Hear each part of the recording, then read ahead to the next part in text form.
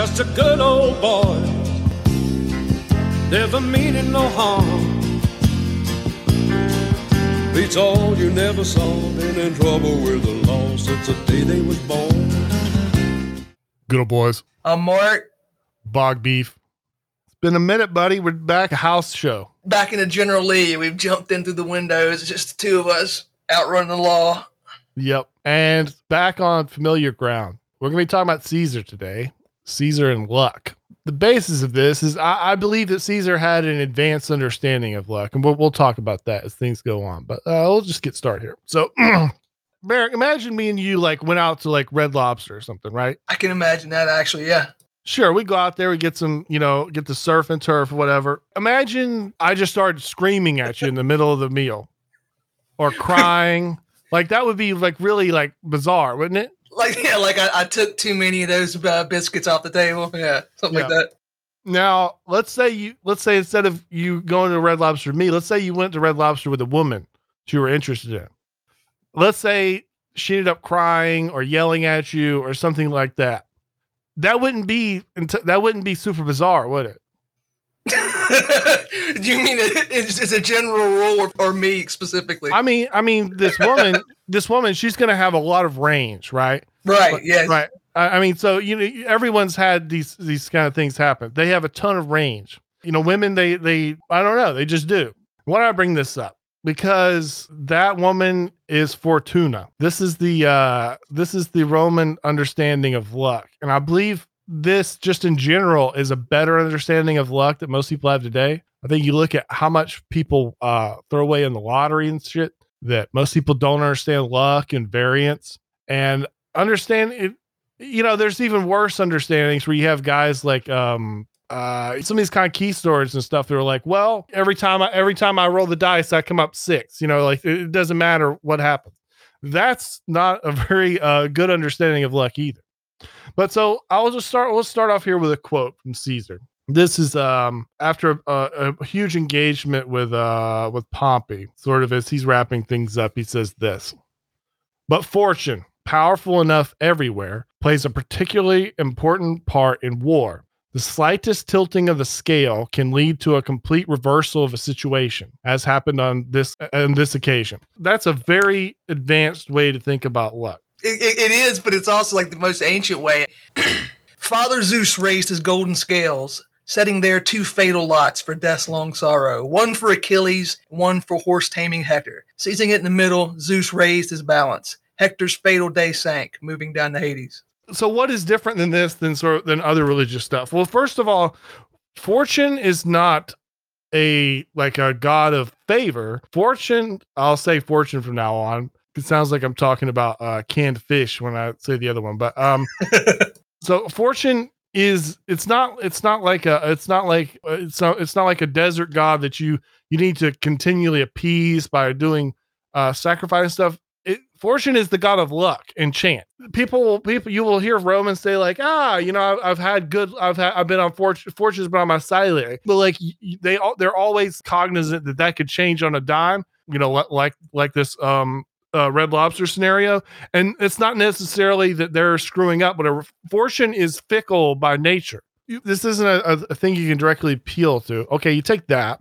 Now taking what Caesar was talking about earlier, and Caesar talks about luck a lot. This is kind of why I thought of doing an episode like this, is that he understands luck. He's talking about luck all the time.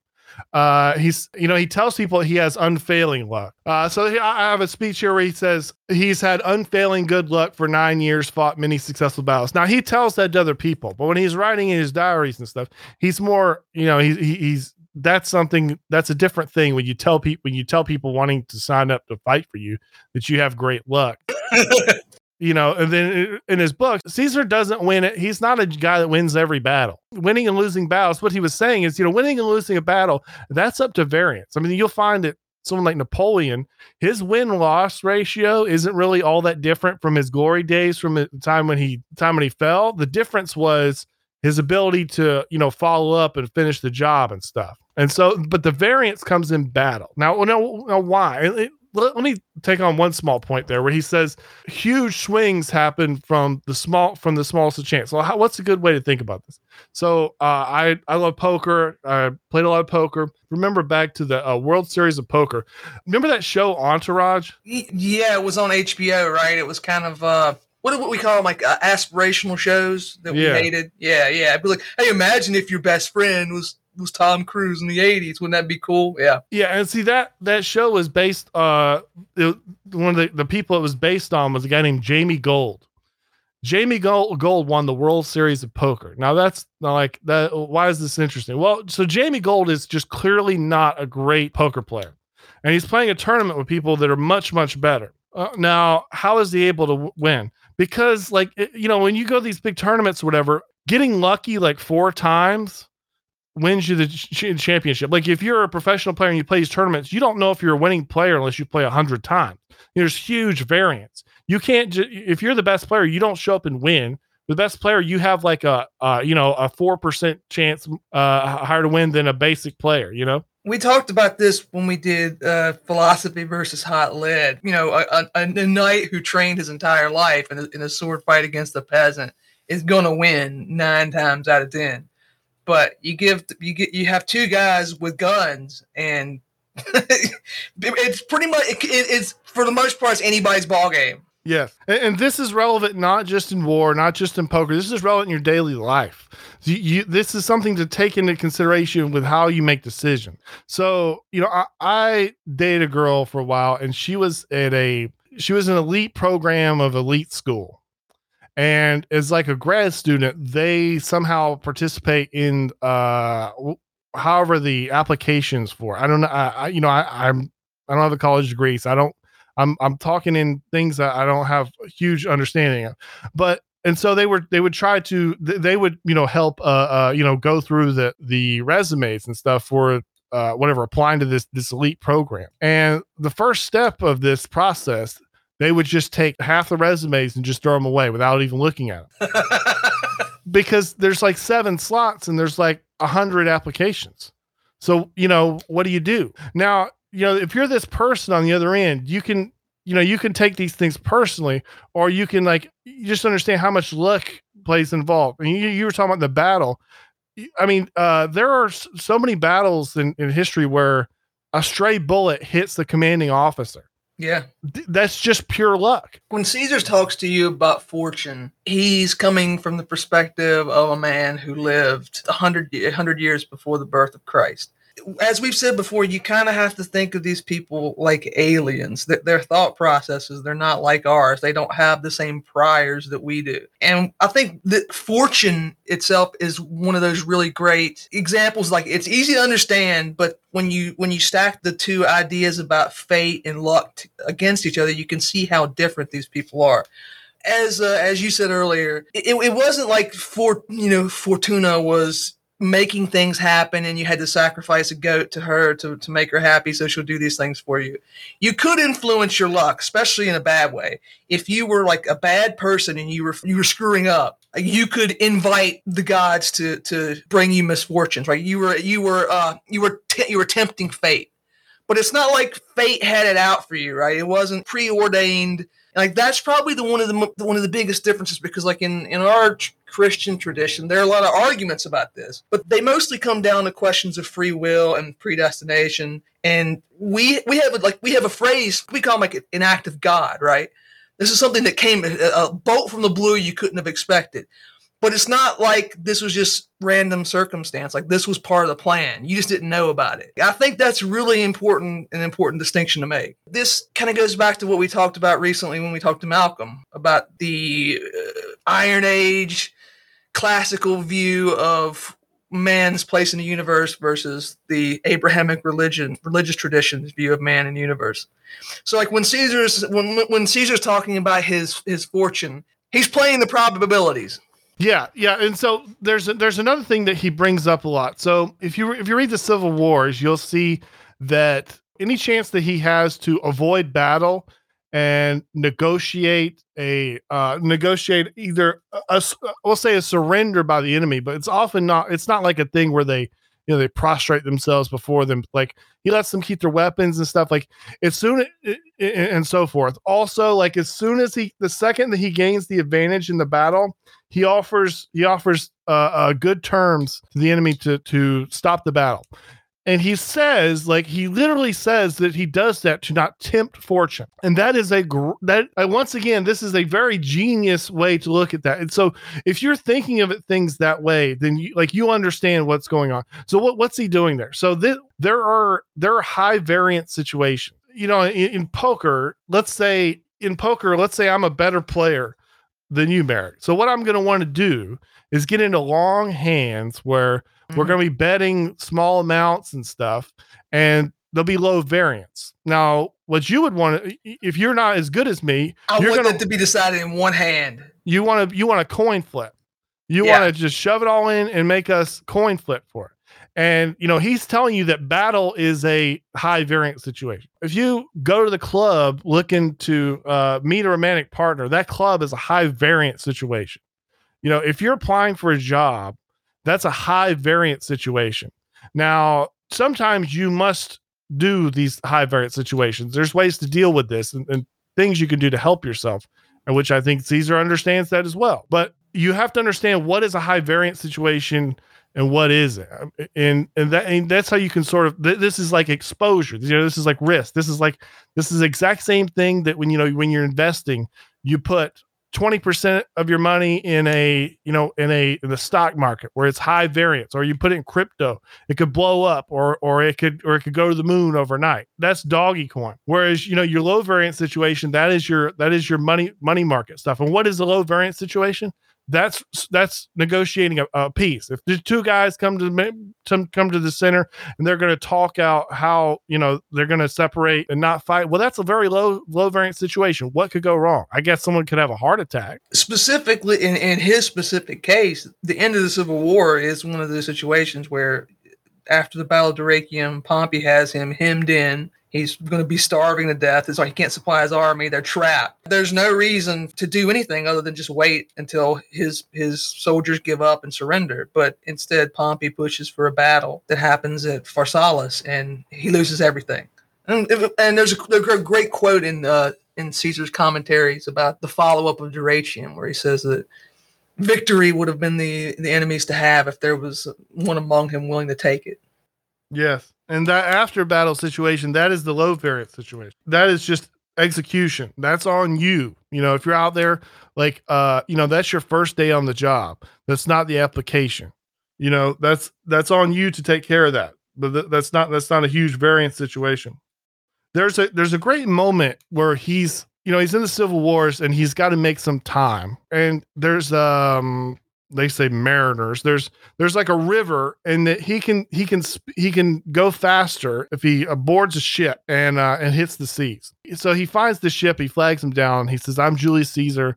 I've got lots of money, and I need passage on this boat. I need you guys to help me out. I'm in a serious situation." They tell him that there's bad weather ahead, and they don't think they should go forward. Caesar says, "Well, I'm Julius Caesar. I have the greatest luck in the world." Fortune smiles on me. And they say, "Okay, sure." And what happens? A storm comes and they can't go forward at all. They have to dock the boat. And you know what he does? He just keeps going. He doesn't make any changes to how he's proceeding. And that's how you should do. So, in poker, there's something that you can sort of tell the amateur player from the good player is that, the amateur player, the opening hand, you'll see in movies and stuff, they got, ace, and the other guy's got 5-6 or something. Ace is going to win, but it doesn't win as many times as you would think. And if your ace getting cracked is gonna crack you, well, you're not going to have a good career. This is Julius Caesar. He's the greatest. Many people say the greatest general in history. And you can read these the Civil Wars. He loses engagements all the time. On what you were talking about, you remember that for a while, like it was really popular to have like celebrity playing poker, and they'd have like Phil Hellmuth or whatever commentating it. You remember that? Yeah. Do that. And it was great because he would always say that like pocket aces or pocket kings were a trap. These people would get really excited when they saw that, but it's like that's not actually it's not an instant win by any means. Oh yeah, absolutely. So I mean, take a guess what ace versus 10-9. What's the like before the hand drops? We both go all in. I have ace, you have 10-9. 60-40 maybe. It's like 80-20. Okay. Which guess what? If you play a lot of poker, aces are gonna get cracked a lot. Yeah, with a couple $100,000 on the line, 80-20 is not as good an odds as you would like. Hell no. So I mean, the premise is we're talking about how genius Caesar is with luck. I mean, you told me you're reading things the other day about people who weren't so genius.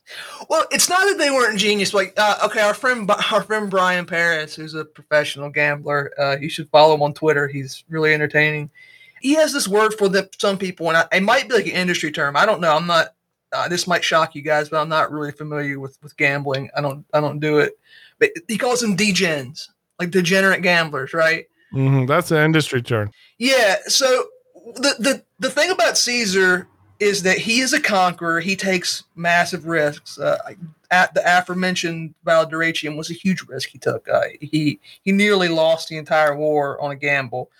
Crossing the Rubicon was a huge gamble. He says that himself. He goes, now the die is cast. I was like, which I think if Caesar was alive today, he would be saying like, I'm all in now, right?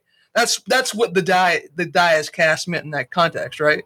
Yeah, sorry, I might not have used to know this, but I mean, so cast means throw. Yeah. So he's rolled the dice. Yeah, and one thing I do know about gambling, once you roll the dice, all bets are final. There's no going back from there, and that's what he means. Now that I've done this is it. We're all locked in. There were people who were like Alexander is the prime example.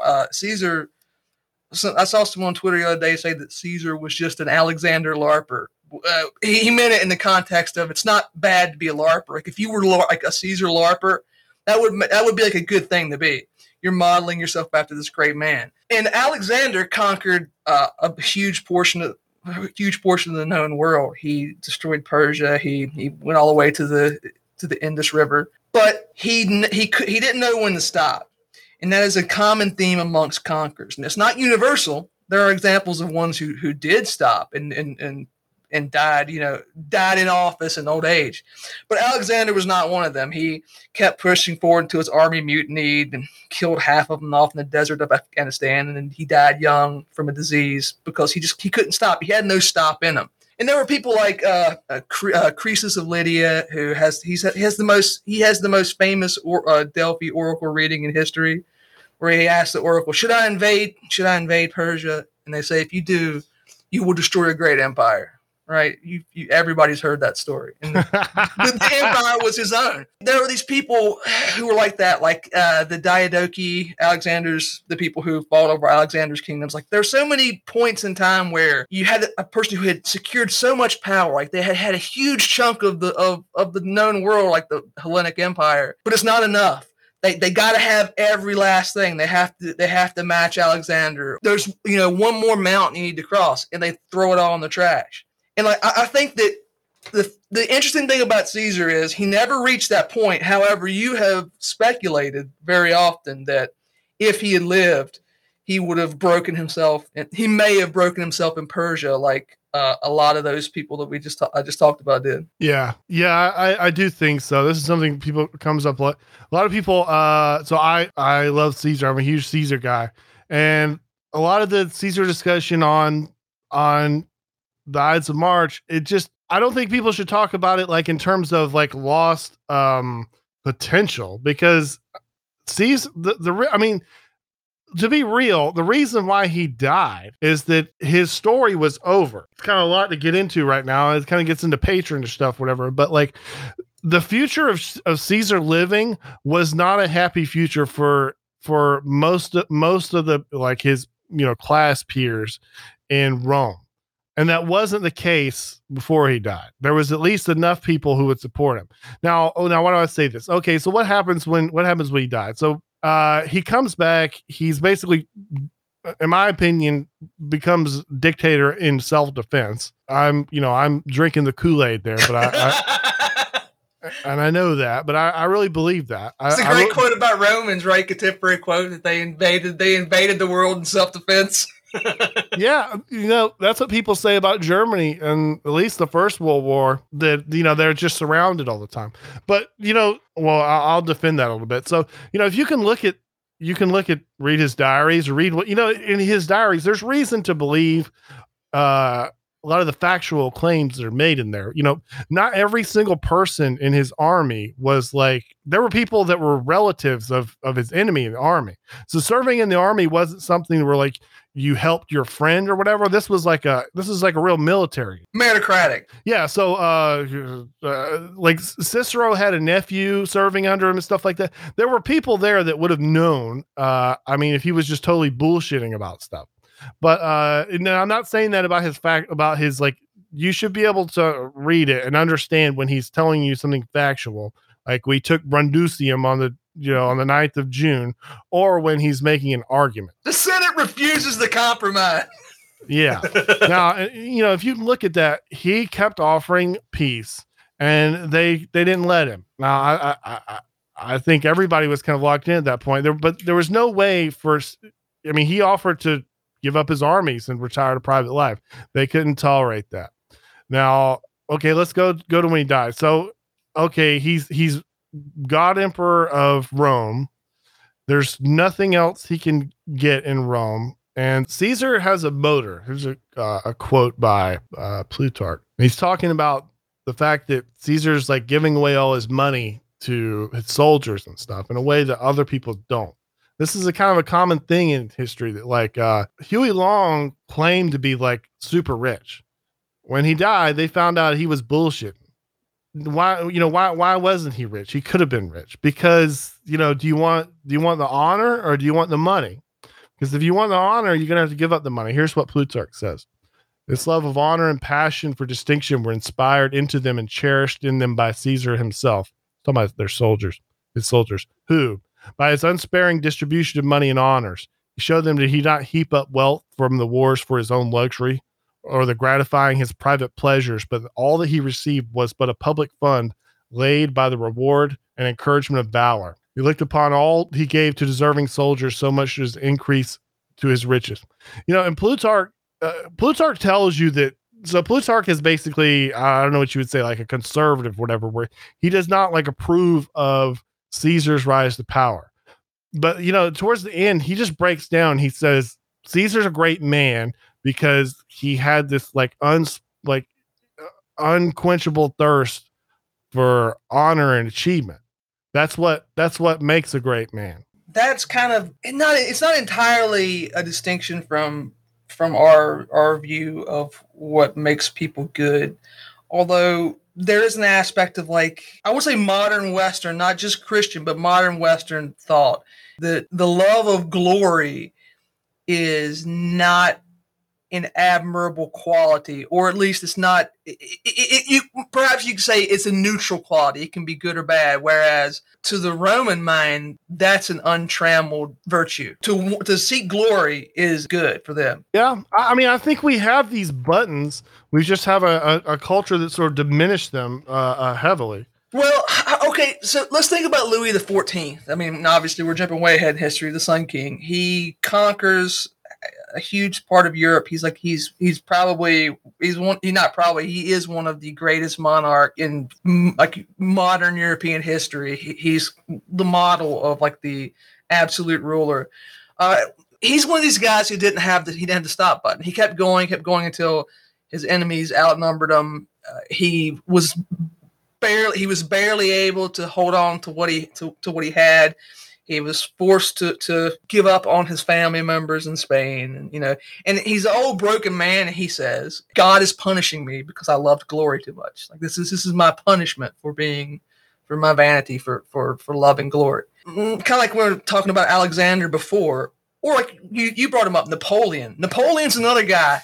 No stop button. At any one point, Napoleon probably could have brokered a peace that would have lasted if he didn't want to take he just wanted everything so much. He wanted to control Spain. He wanted Poland. He wanted literally a continental system. Like he wanted to control Europe. There was no point where he could just come to a stop. He was thinking about Caesar and Alexander. Yeah, that was the yardstick he measured himself by. The problem is, I think that like it's not a universal thing, because like obviously we do admire these men even if we think that they screwed up. You can say, well, if Napoleon, he could have done better for the French people if he would have just held back after this battle, but that's one of the reasons why we love Napoleon. That's one of the reasons why he's a hero, because he didn't, because he was there.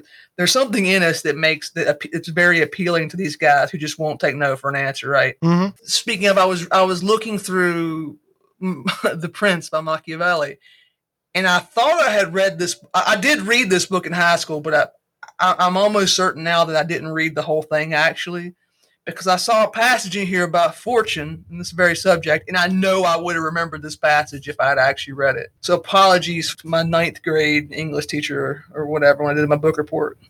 Here's the quote. For my part, I consider it as better to be adventurous than cautious, because fortune is a woman, and if you wish to keep her under, it is necessary to beat and ill use her. And it is seen that she allows herself to be mastered by the adventurous rather than by those who go to work more coldly. She is, therefore, always womanlike, a lover of young men because they are less cautious, more violent, and with more audacity command her. That's amazing. Caesar was known for being good with women. That was maybe his only vice, right? Like he didn't eat too much. He didn't drink too much. He didn't like to spend money on like baubles or fancy things. He used it to buy, buy power. I don't know how much of a vice that it is. Like all the lovers that we know that he had, he was using them for political gain. Well, we'll say this: there was 2 vices that his soldiers accused him of when they did that thing where they ridicule you for your triumph. They said that he loved spending money, borrowing money, and spending money he didn't have, and he was a whoremonger. Yeah. Now, in terms of like how different are we than them?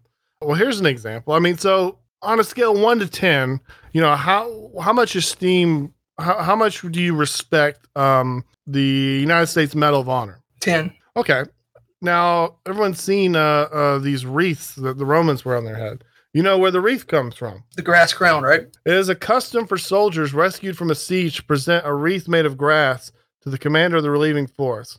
The award was extremely rare. Pliny the Elder enumerated only eight times occasions that warranted the honor. So that's a certain crown. There was another crown you got for being the first man over the wall in a siege. Mm-hmm. They maybe you're talking about the same thing, but it's literally the same thing. That's their Medal of Honor. Caesar wanted one because he was bald and he wanted to cover it up a little bit. Like the LeBron James headband move. Yeah. Just cover the receding hairline with that. I think this is it's universal. Like in any society that has hierarchies, which is to say any society, you're going to respect these kind of men. And what changes over time is how much we value particular virtues. Like I don't think the Romans super valued humility, right? Like it was kind of a virtue, but not like it's not something that you would have been highly respected for, right? Humility? Yeah. I wouldn't go as far as to say it was a vice for them, but like they didn't think that was the most important thing. I mean, so they definitely understood that people could be a prick, but also, there was also a way that you could live up to a higher standard. Right, but I'm just saying, like, let's compare that to a monarch in the modern era, Christian era, like. Humility from a powerful man is like we love that stuff. Think of it in the context of America, where we have this untrue, but it's like you're supposed to say this, that the president of the United States is not a powerful man. Like I work for the American people. I'm their employee. George Washington he wanted to just be called Mr. Washington. They don't want any pomp or circumstances. I'm just a guy. I'm just a bureaucrat doing a job. And you could argue maybe that is true in 2022, but it wasn't. It wasn't at the turn of the 19th century. Like you were an extremely powerful person, but because he didn't do that, we loved him. And I don't think that necessarily translates to the ancient Romans. You know what I'm saying? Well, let me complicate it a little bit. We won't go that deep into it. Well, there's a phrase, primus inter pares, the first among equals, because of their, he claimed to not be a king. What's one thing? Plutarch like calls him a king as like a Yeah, they hated that. You're getting too big for your britches. Now, I mean, I'm complicating, and there's a in between of this, Right. Well, let's take Old Hickory, somebody that we both love and respect. I was born in a log cabin. He's just a spitting chaw and dueling, and he's a backwoods guy. He's uncomplicated, come from humble origins. He's not, you know what I'm saying? He's that guy.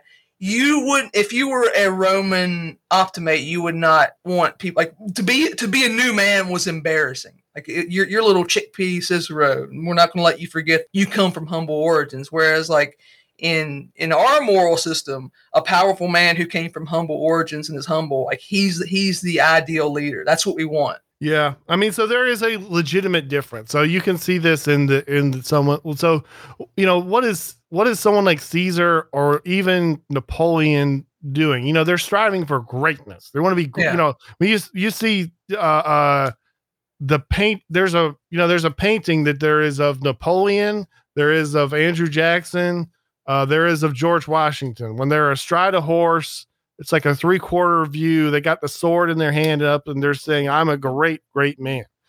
We don't really have that anymore. Now, could I bridge the gap here? And sure.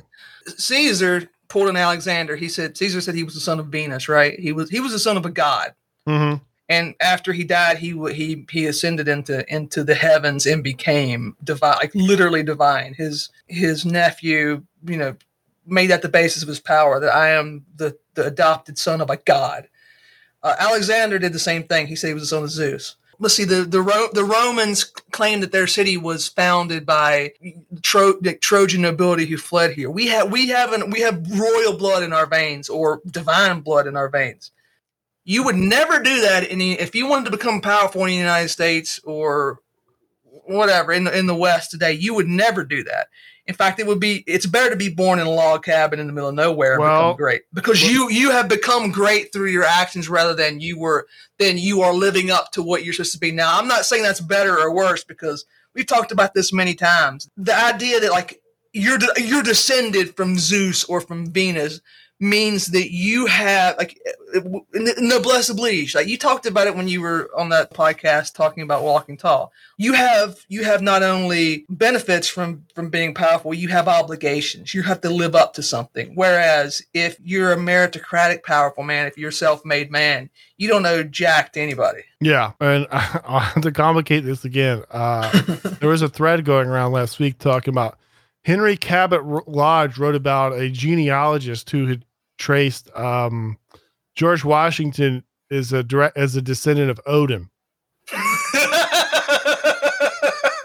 And the thing is, like, why did he do that? Well, it's obvious. I mean, and so this is the thing is, like, the further you go back in American history, the more we get closer to that Roman model. This is the thing we talk about with Tingsarg, where there was a guy that he was doing history in Sweden, and he said everybody descended from the Iliad took place there. Homer was Swedish. The Garden of Eden was in Sweden. This is what you do. This is how you make a claim.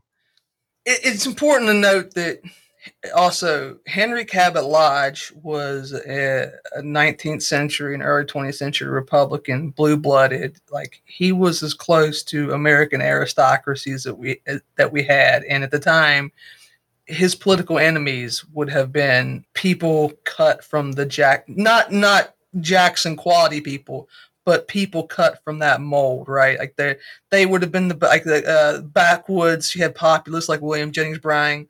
So like when he's making this argument, he's not necessarily coming at the same direction, right? He's a little bit blue-blooded himself. But anyway, continue. Sorry. Yeah, I got into a debate with right-wing guys about this. I was just looking it up. Where they said that this was like Wignet guys were saying that Caesar isn't he's like a Democrat basically, and so he doesn't match up to their standard of being red pilled. And so I said, Caesar, my blue blood comes from my family's direct descent from the goddess Venus. I'm a priest of a religion where we literally worship ancestors. And then I said, it's not based enough for you. Wignat says Caesar wasn't red pilled on IQ. Look at the science. Typical Okay, but and by the way, embarrassingly, I made a similar claim here on the 25th. I said, few know the real truth of the Trojan prince Aeneas, that he settled in northern Ireland, Hyperborea, and I am thus descended from he. This is just a move you got to make. Well, remember a couple, like, I don't know, it was a year or two back, you were like, actually, the story of the Iliad happened in northern Florida.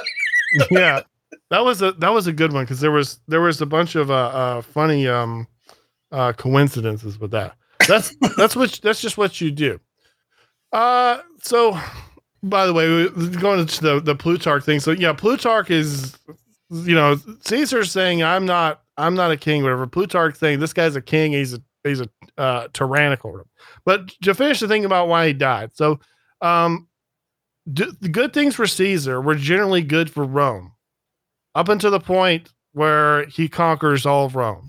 Now the problem is you're Caesars, right? So you have a undying, you're desperate for honor and achievement, and you haven't, and in your mind you definitely haven't beaten Alexander. Now the problem is that Caesar won too much at this point. It really was totally unrealistic that one man would take on the Roman state and win. And and by the way, it conquered Spain, conquered France, had even traveled to Britain. I mean, this is all like a ridiculous thing that a very odd thing that someone would get so powerful so fast. What was he doing when he died? He was planning the only thing that there would be to do. What do? You go to Persia.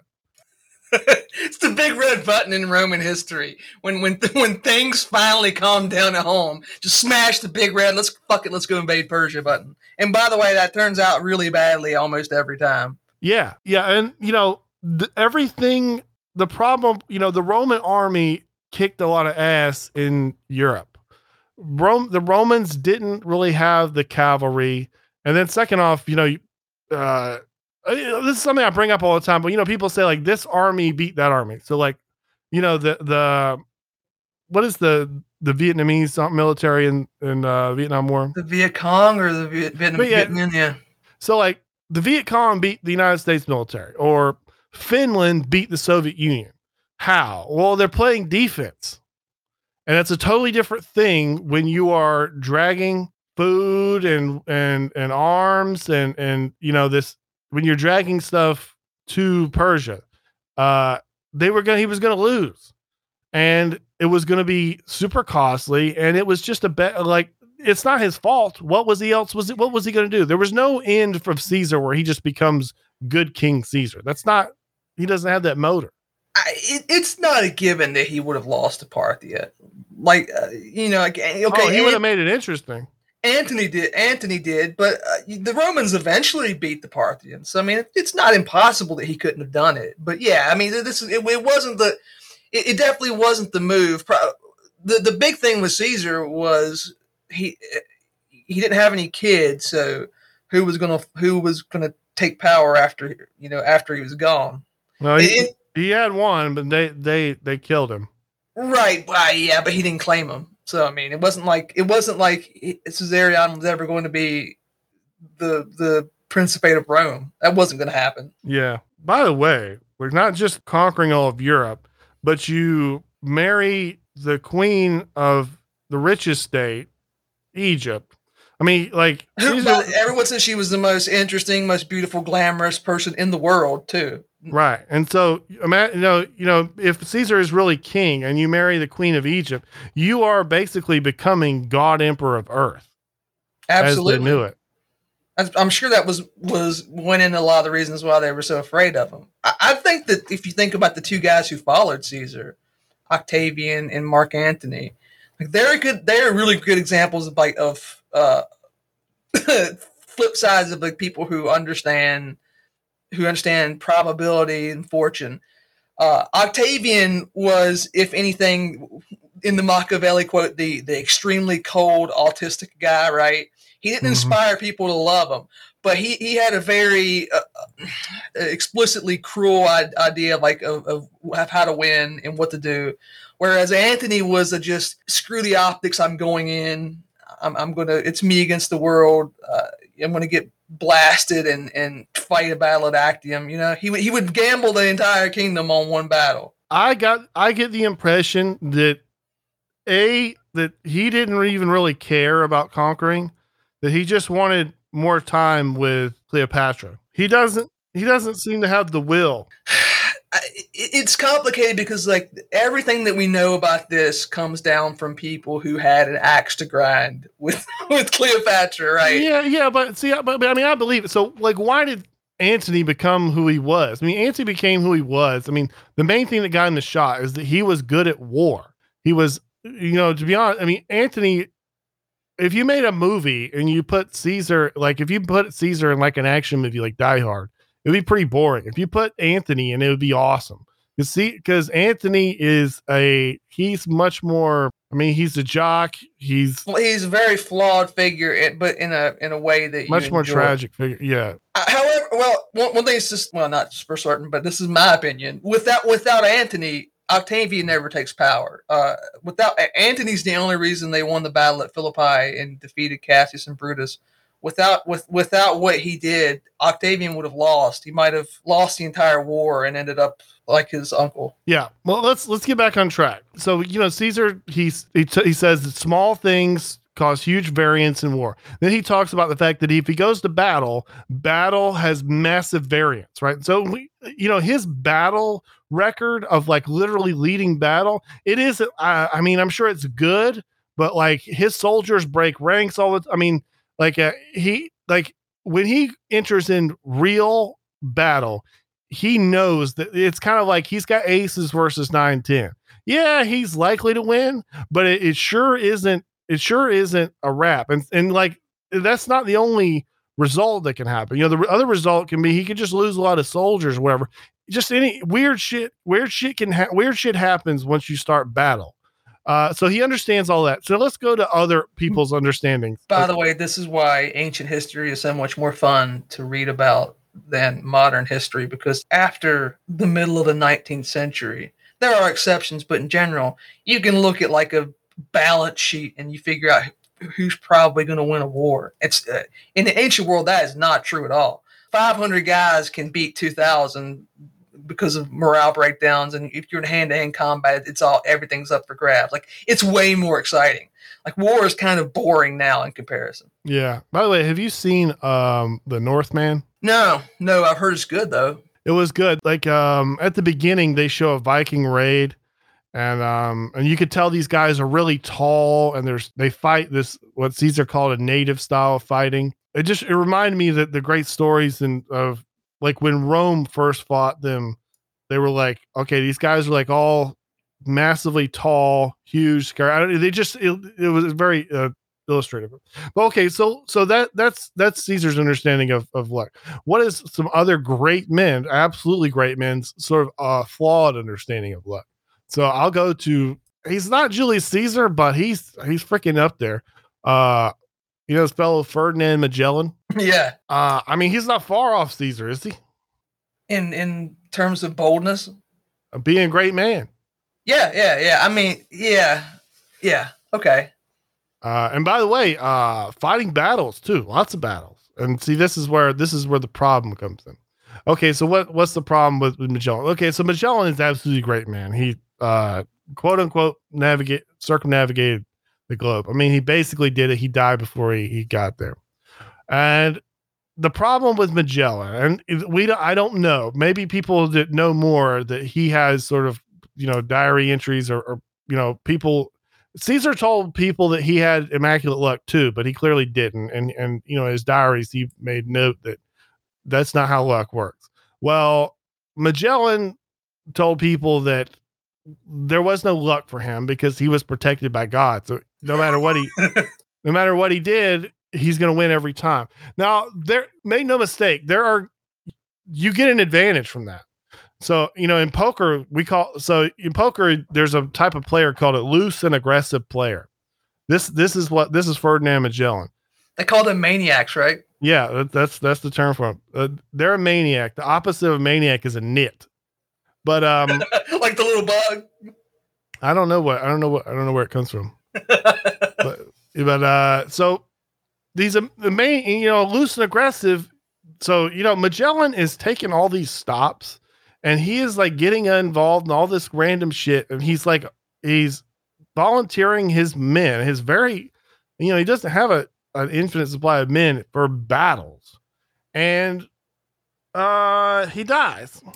And you see this a lot in history that this thing where you say that, well, God's on my side. You see this a lot in history. And what do you get out of this? What you get is you get a boost off the bat because it's like in poker. If I believe I can't lose, I'm gonna get a lot of wins because I'm gonna bluff you. You're gonna be, wow, oh, you had cards there, but eventually you're gonna, my luck's gonna run out. And this is what happens to these guys. You can't think like this. You have to think of minimizing your risk. Even if you're Caesar, even if you're going to conquer the world, every chance you're going to have to go into risky situations, but you need to minimize that. I've got things to say on how you can, but do you have anything to say about this? No, it will close Caesar out, but I wanted to read another quote. It's Shakespeare, and like Shakespeare is funny because he gets Caesar better than some of Caesar's contemporaries did, right? And just read this quote. It's from Julius Caesar. Why, man, he doth bestride the narrow world like a colossus, and we petty men walk under his huge legs and peep about to find ourselves dishonorable graves. Men at some time are masters of their fate. The fault, dear Brutus, is not in our stars, but in ourselves, that we are underlings. Yeah, that's it. Now, I just so I want to go back to the story where he's on the boat, right? And so his luck runs out. He tells these guys, we're going to make it because I have great luck, and then they don't make it. He's got to make alternate plans. This happens a lot. If you read the Civil Wars, he doesn't win every battle. So he wins the war, but he gets in some real weird situations. What does he do when he loses? He just keeps going. I believe that Caesar has this complicated understanding of luck that's very accurate. But I knew I had to contrast it. So I believe that modern poker players have the best, the best players have a very, very good understanding of luck. It's how they pay their bills. And you brought up Brian Paris earlier. So I had to ask him, get a quote from him on this. And I asked him this. How do you deal with the aftermath of a big bet that comes up unlucky? And because this is important. So this is going to happen to you in your life. That story where I told where the girls taking applications for an elite college, they just throw half of them in the trash. It's going to happen to you. It's going to happen to you. You're Caesar. You're the greatest general in the world. Well, you're going to lose a freaking battle and you're going to run away with, it's not going to be happy. Like, this is the great ones, the greatest of all. They lose. So I asked Brian this. He says, 2 things I remind myself after a big L. Number 1, you started with nothing and one day you will return to nothing. That is powerful. Number 2, you can easily make it all back and then some with one good day or finding the right spot. That's, I think that's pretty brilliant. You never read Ball 4 by Jim Bouton, right? No. Well, he's a professional. He wrote like the first tell-all professional baseball player book. He got in a lot of trouble because he told stories about Mickey Mantle talking about. So but the book contains a lot of stuff about this guy. He's old now, and he's just barely staying in the show. He's doing everything he can. He talks about like what makes a professional baseball player, like what makes him different than a regular guy. And he says the difference is that like a professional baseball player, you could, the last 30 at bats that you had, you didn't get a hit. You're having the mother of all slumps, right? But in your mind, you're certain that you're going to knock the ball out of the park here. You're just absolutely certain. Every time you swung and you missed, you just couldn't believe it. You didn't knock it out of the park. And because you forget about what happened the last time you were up. And this is a totally new day. I'm gonna make it happen here. Because if you can't do that, then you're just gonna get in your head. You're gonna get the yips, and you're done. And I would assume being a gambler, like that's twice as true because so much of it relies on your own psychology, right? Yeah, that's I've talked about this before, but gambling, doesn't matter who you are. So there's a rule that you do where you don't play with more than 50% of your bankroll at the same time. Yeah. And the reason is because you become a different person when there's more money than that. Hell yeah. And like, it doesn't matter if you're the best player in the world. Now, I'm so glad that you brought up baseball because this gap in understanding is everyone knows. We had a movie with Brad Pitt about it. If anyone's watched, now there's almost like a backlash to this or whatever, but everyone knows about Moneyball. This was Billy Beane. Mm-hmm. Billy Beane basically, became this great hero or whatever because he understood luck and chance in a way these other people didn't. So how so? So they, baseball had like stats like saves or runs batted in. The problem is like there's a lot of luck involved in that, right? So whether or not you or there was a phrase that people used to say about baseball where they would say like, just give me a guy that wins the game. I don't care how he does it. Just W's. That's all I care about. Well, that's really stupid if you're trying to evaluate which players to pay the most because there's a lot of chance involved in that. And like, there's other players in the field and stuff like, you can't think of it like that. These people didn't understand luck. I mean, just as an example, there's a big scene in the movie, like a power scene, like, another movie, this would be the scene where someone gets shot or something, where Billy Beane says that whatever the scouts or whatever, their sample size is too small. And this is just literally talking about luck there. I'm hesitant to talk about the statistic stuff, but there's a great scene in there where the scouts are all like, "Yeah, we like this guy. He's got the look of a baseball player," and this other guy's girlfriend's ugly. He hadn't had the confidence, right? And the idea being that these guys are they're making up shit and they don't know what they're talking about. Where he's trying to use math to overcome their huge financial insecurity compared to like the Yankees or whatever. But the only problem with Moneyball is that I've read that subsequently, like basically his teams didn't actually do much better than people who didn't use the metrics that he did, and that his big season might have been a fluke. It's like it was the Moneyball season was too small of a sample size to say anything about whether or not the analytics actually paid off.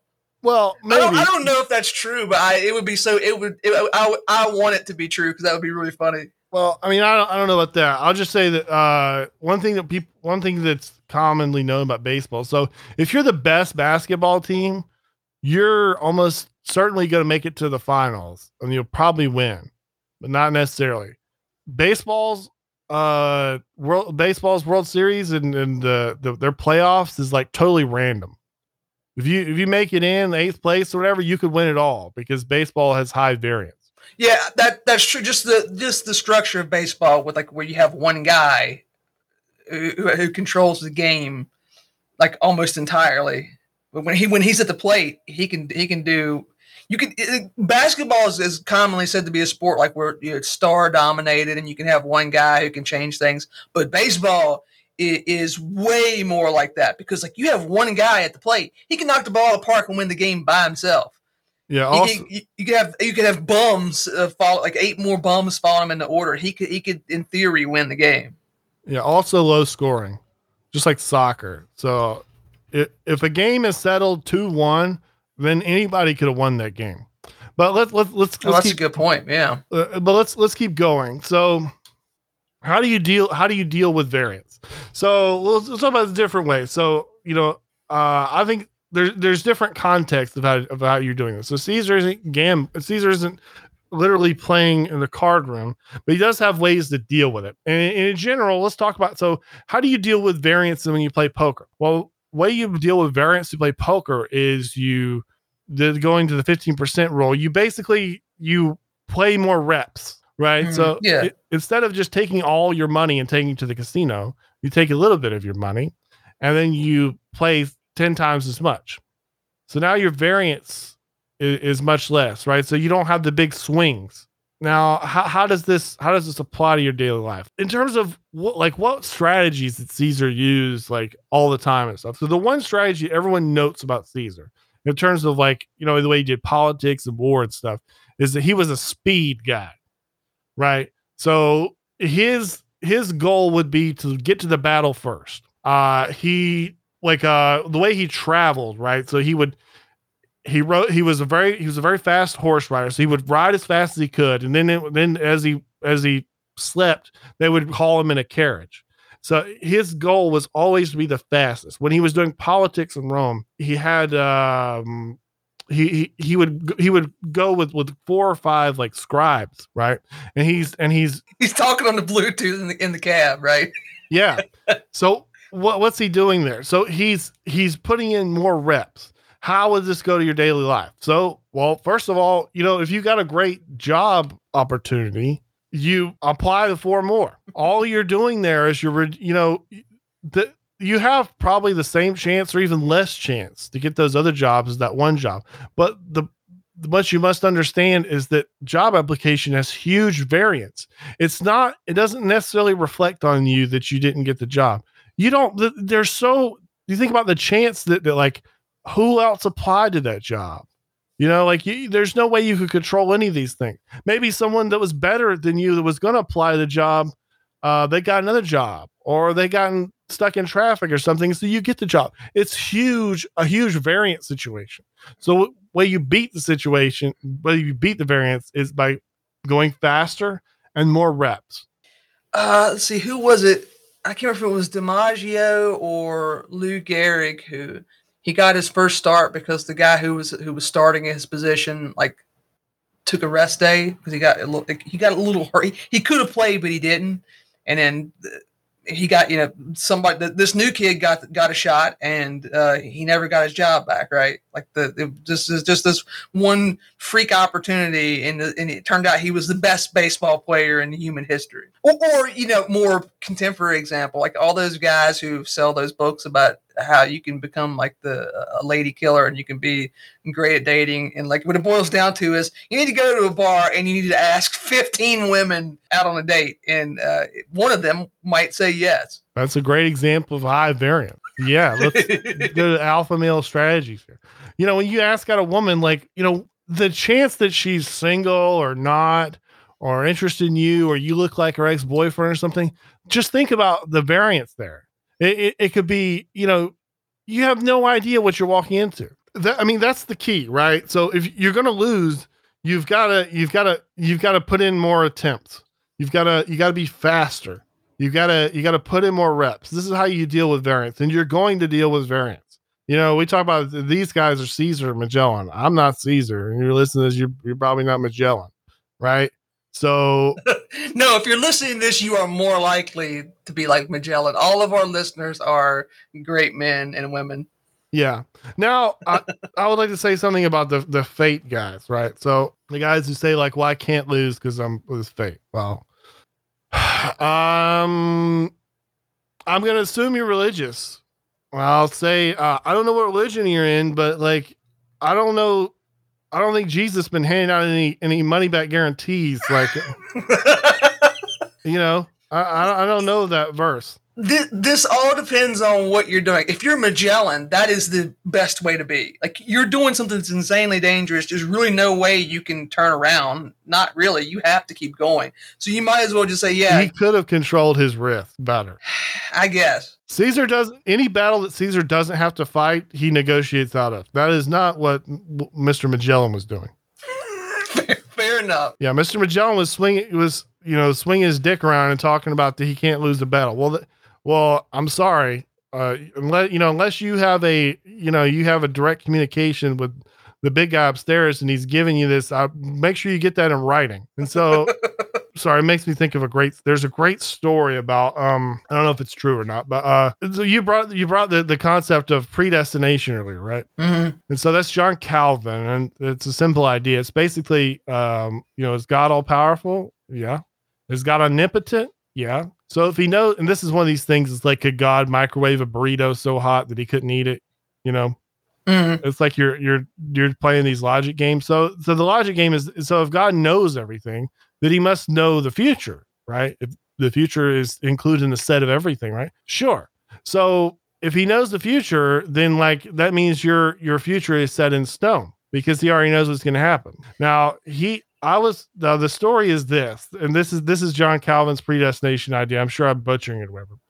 And the idea is this. He tells, this is sort of hotly debated even at the time. Luther meets him, and Calvin tries to convince him of this, right? So John Calvin gives him the speech on predestination. And he lays the logic out there. Luther says, okay, that's fine. I don't see anything wrong with it necessarily. I guess I agree with it. But if you ever mention it again, I'm going to kick your ass. I'm not going to speculate on Calvin or theological debates, but I'll just say this: like there's been a lot of different variations of concept that God's all powerful and all knowing. So like basically everything that happens is set in stone, and he made this happen. If you're watching your kid build a sandcastle and the waves are coming in, you know what's going to happen, but you didn't cause that to happen. Like you didn't cause them to build the sandcastle there. You're not willing the waves to destroy the sand, but you know what's going to happen. You might not necessarily stop them, or like you see your dog and it catches a bee. Well, you know how that's going to turn out in the next 5 seconds, but you didn't sting his lip yourself. Maybe you didn't stop him, but like that's not what someone with like parental authority. It's not always the best move, right? To step in and stop it. Like, hey, this is your deal. To me, I've never found that like a compelling argument. It's like, yeah, someone can know what's going to happen, but doesn't mean that the choices that you make aren't valid. Yeah.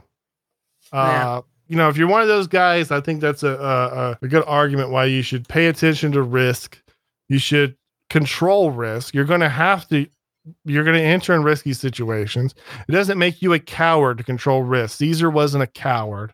These people, these high stakes gamblers, these people that sit down and play poker, they play a card game for millions of dollars.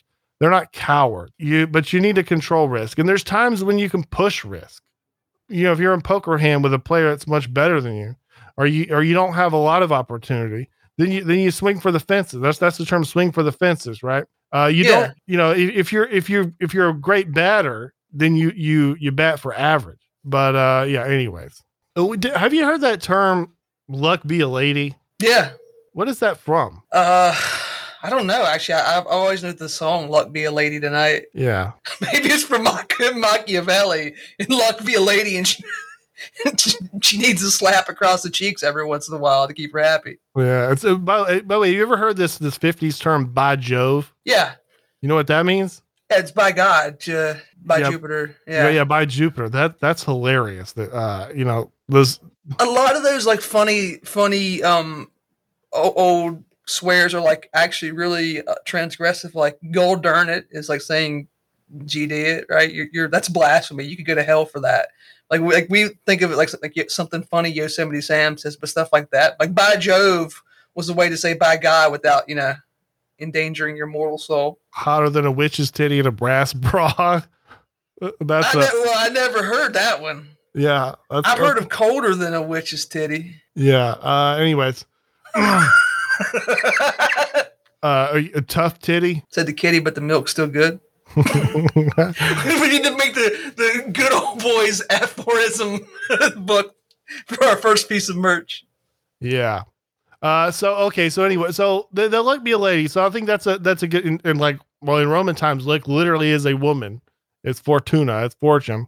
And so to recap, so luck has to be understood as fickle. It's a 50-50, but it's a thing that you can control the variance of situations. Some situations are high variance, some aren't. Well, there's something you could take away from the ancient tradition too, which is the idea that being a good person, being virtuous can influence fortune to be on your side. And certainly being unvirtuous can earn you the ire of fortune. And, Apollo is going to turn into a moose and come down and screw up your entire life. Well, like that's a universal constant. Just by living your life the right way, your variance or whatever, you're going to fall on the better side more often, just because you're doing things the right way over and over and over again. It's it's a meme on my spot how every January 1st the gym is flooded with people who are like they're going to go ride the exercise cycle for the first time since the last New Year's Day, right? Yeah. But that's not how it works. The boring, sad truth is you have to just do it every day, and you have to make you just got to. The repetitions are what matters. And if you're doing things the right way, you'll see results over time when your sample size gets large enough. Yeah. Okay. I like the way you finished that better. I didn't like the way it started because you can be a good person and have terrible luck. So Bible, they did that with Job, basically. Of course, yeah. And you can have bad luck. You can miss this job and that job. You've just got to keep rolling.